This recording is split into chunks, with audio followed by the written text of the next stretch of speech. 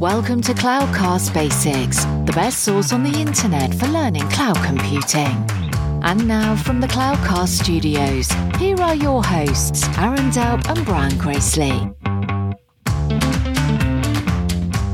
Hello, and welcome to Cloudcast Basics, Season 1, Show 5. This is your co-host, Aaron Delp, and with me is Brian Gracely. Hey, everybody. And today we're going to talk about databases, data lakes, and data warehouses. And this one is really interesting. Before we hit record, we were talking just a little bit about it. Probably this particular topic, more than any of the others we'll talk about, there's been a lot of changes and a lot of evolution here recently. And so it's a really fascinating one to talk about. So let's start with just types of databases, Brian. Yeah. So, to put this in perspective, for 2 or 3 decades, kind of the main database that everybody used was called a relational database. So, it was a standard kind of rows and tables, if you will, of how you stored data, and it expected a very known pattern of how an application was going to talk to the database and how the database was going to talk back to the application. It was very transactional. So I want to know how much the price of a loaf of bread is, and it's going to come back to me and tell me it's $2.30. And then I'm going to request and say, how many of those do we have in stock? And it's going to come back and tell me we have 100 of those in stock, right? So very transactional, very well known what that looked like. And then the internet happened. And this is sort of a chicken and egg, right? Did the internet drive databases? Did databases drive the internet? And so now we have all this explosion of different kinds of databases. And so let me just throw out some buzzwords so that you're familiar with them. So we still have relational databases. Then we also have non-relational databases, or what are sometimes talked about as NoSQL databases. This means I want to be able to ask the database a question and then maybe respond back without actually having written any data to the database. So think about this, for example, like typically with the database, you want everybody to have the exact same view of what's going on.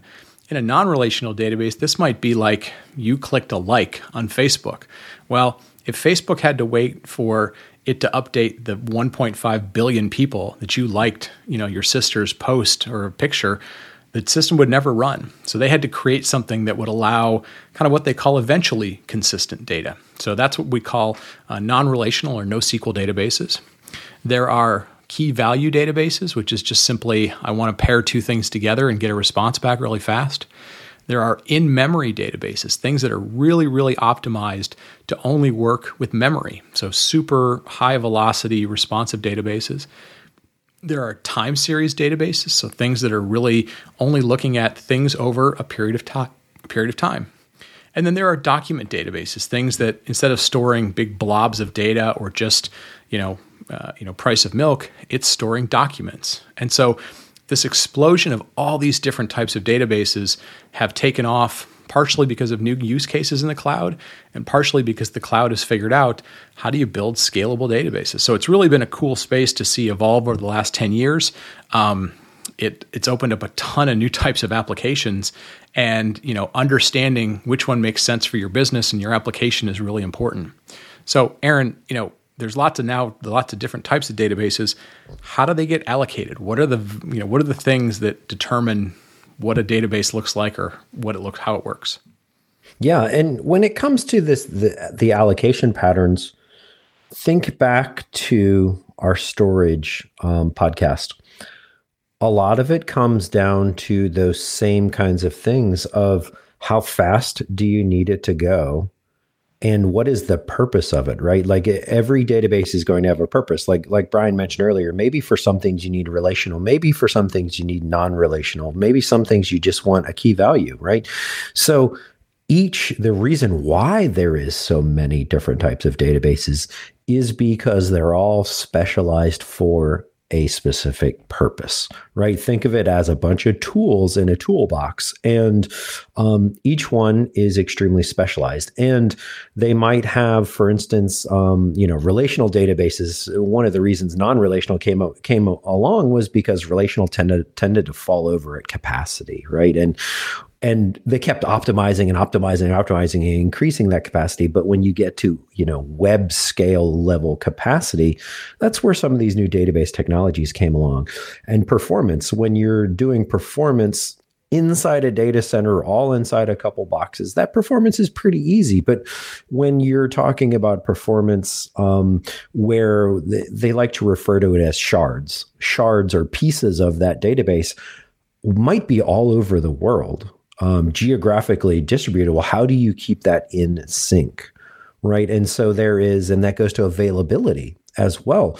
You want to make sure that that database is in shards and is stored in different places so that it is highly available and available in different geographic locations, because it might be time sensitive or time response sensitive based off of geography as well. So lots to consider here when it comes to matching the right tool to the purpose. And Brian, let's go back and kind of compare this to the traditional way, like we have in many of our others.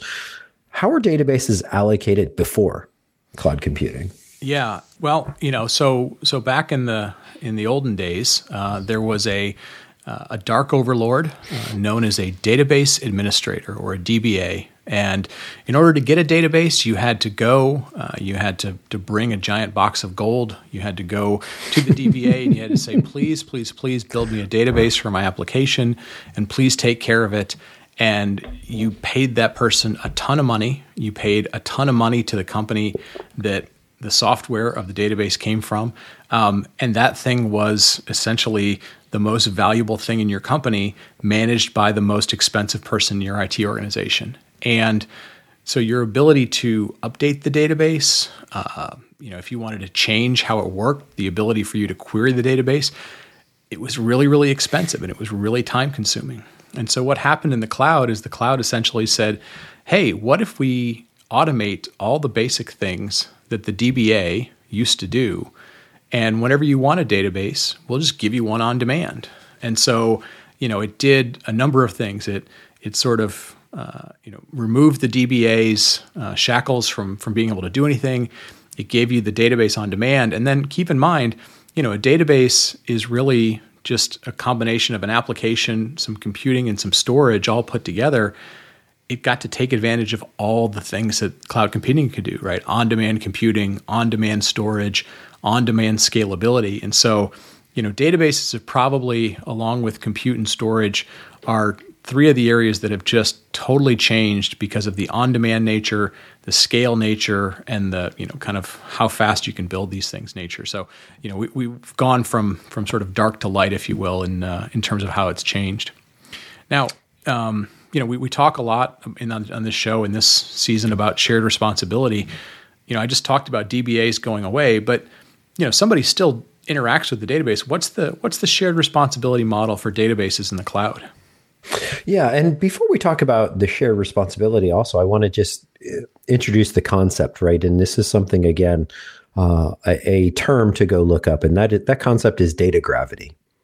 And the reason why I talk about that before I talk about the model is a lot of times what happens with a database is, as Brian mentioned, databases tend to be some of the most important apps in an organization. And they tend to collect data, right? The more data we put into these, the more valuable they become. And think of that as having a weight, and it becomes heavy and it becomes valuable. And so what happens here is, in this shared responsibility model, a lot of the administration of it and just kind of the nuts and bolts of, hey, give me a database, all of that is done and solved, right? But when it comes to what data is in that database, what are the relationships of the database? How do I get things in and out of that database? How do I make sure that that database is protected? Now, there might be tools and automation to very easily protect them to another availability zone or another region, but it is up to you to make sure that you have the data in the proper locations and that it is secure. Because again, it is an extremely valuable commodity for all of that. And Brian, I also think too, the variations of the databases plays into that a little bit as well. Do you want to talk about the variations? Yeah. So, obviously we threw out all these buzzwords and, relational, non-relational, and so forth. I mean, the reason that there's so many variations is because there are just now so many different types of applications, right? How a social media works is different than a mapping application, is different than, something that's going to do autonomous driving, is different than, a text message application. And while they all have data involved with them, there's some sort of data that you're sharing or collecting or being sent back to look at. The way that they look at the data, the way that they present the data is different. And so again, this is where, understanding the type of application you have and matching it with the right kind of database makes all the difference in the world as to how well it performs, how well it scales. And so when you go to the cloud providers and you look at their offerings, what you're going to find is they don't just have one offering called database. They actually, in many cases now, will have 9, 10, 11, 12 different kinds of databases. And not to mention, that you then have, third-party companies, ecosystems of companies that also offer databases or database as a service. So it really boils down to we now have so many different types of applications than we did 10 years ago, 15 years ago, because of mobile, because of Internet of Things, because of other stuff. And so, don't be overwhelmed when you see that there are tons and tons of types of databases. The good news is at the core of them, they're all pretty similar. They're all on demand. They're all priced sort of, as Aaron mentioned early on, by how much data you keep and how fast they are and how available you want to make them. But the great news is, almost every kind of database you want is now available on demand. So you don't necessarily have to have a DBA or a super smart DBA to help you get started with it. Aaron, why don't we wrap up and sort of talk real quick about how do databases get priced? Because even that has evolved a little bit over the years as they've gone from sort of piecemeal to more fully integrated pricing models. Yeah, and also think of it this way too, as Brian mentioned, it is possible to do third-party services, right? A lot of what we've been talking about is native services, meaning built into that public cloud, they're going to offer a bunch of databases. But there is also third-party services out there that is effectively layering a database on top of the public cloud native services, such as the compute and the storage. So one thing to think about here is what kind of a database is it? Is it native or is it third-party? Because what services you're using can affect how you're getting billed. Now, if you are doing the native services, though, it comes down to, of course, how much you're storing, how much you're putting into that, how much how performant you want that, but also how much transactions you're doing, how much activity, right? It's somewhat similar to network and security in that you will be paying per transaction, if you will. So you have to kind of factor in, a little bit of a study of how does this perform? How does it perform? How many reads, how many writes, how much is it storing? And then really kind of factor that out, as well as, which database type is the most efficient for this as well. Brian, is there any final topics before we close this one out?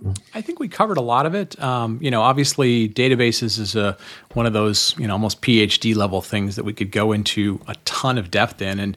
And just to put this show in perspective versus the other show that we run, we often on the Cloudcast will have experts that talk about databases. So, just to give you some perspective, if you love databases and you really want to dig into them, we've probably covered a dozen databases over on the Cloudcast. And that's kind of what we're hoping to do with this show. If you get started, there's an area of this that is exciting for you, we're going to have more in-depth on the other show. So, I think we covered a lot. We want to give you some basics of how to think about databases, figure out what makes sense for your application.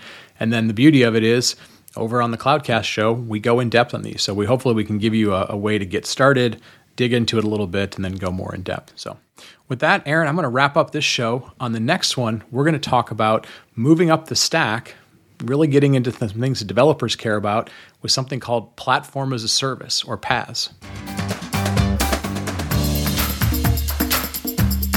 Thank you for listening to Cloudcast Basics. You can find all the show details at cloudcastbasics.net or in your favourite podcast player.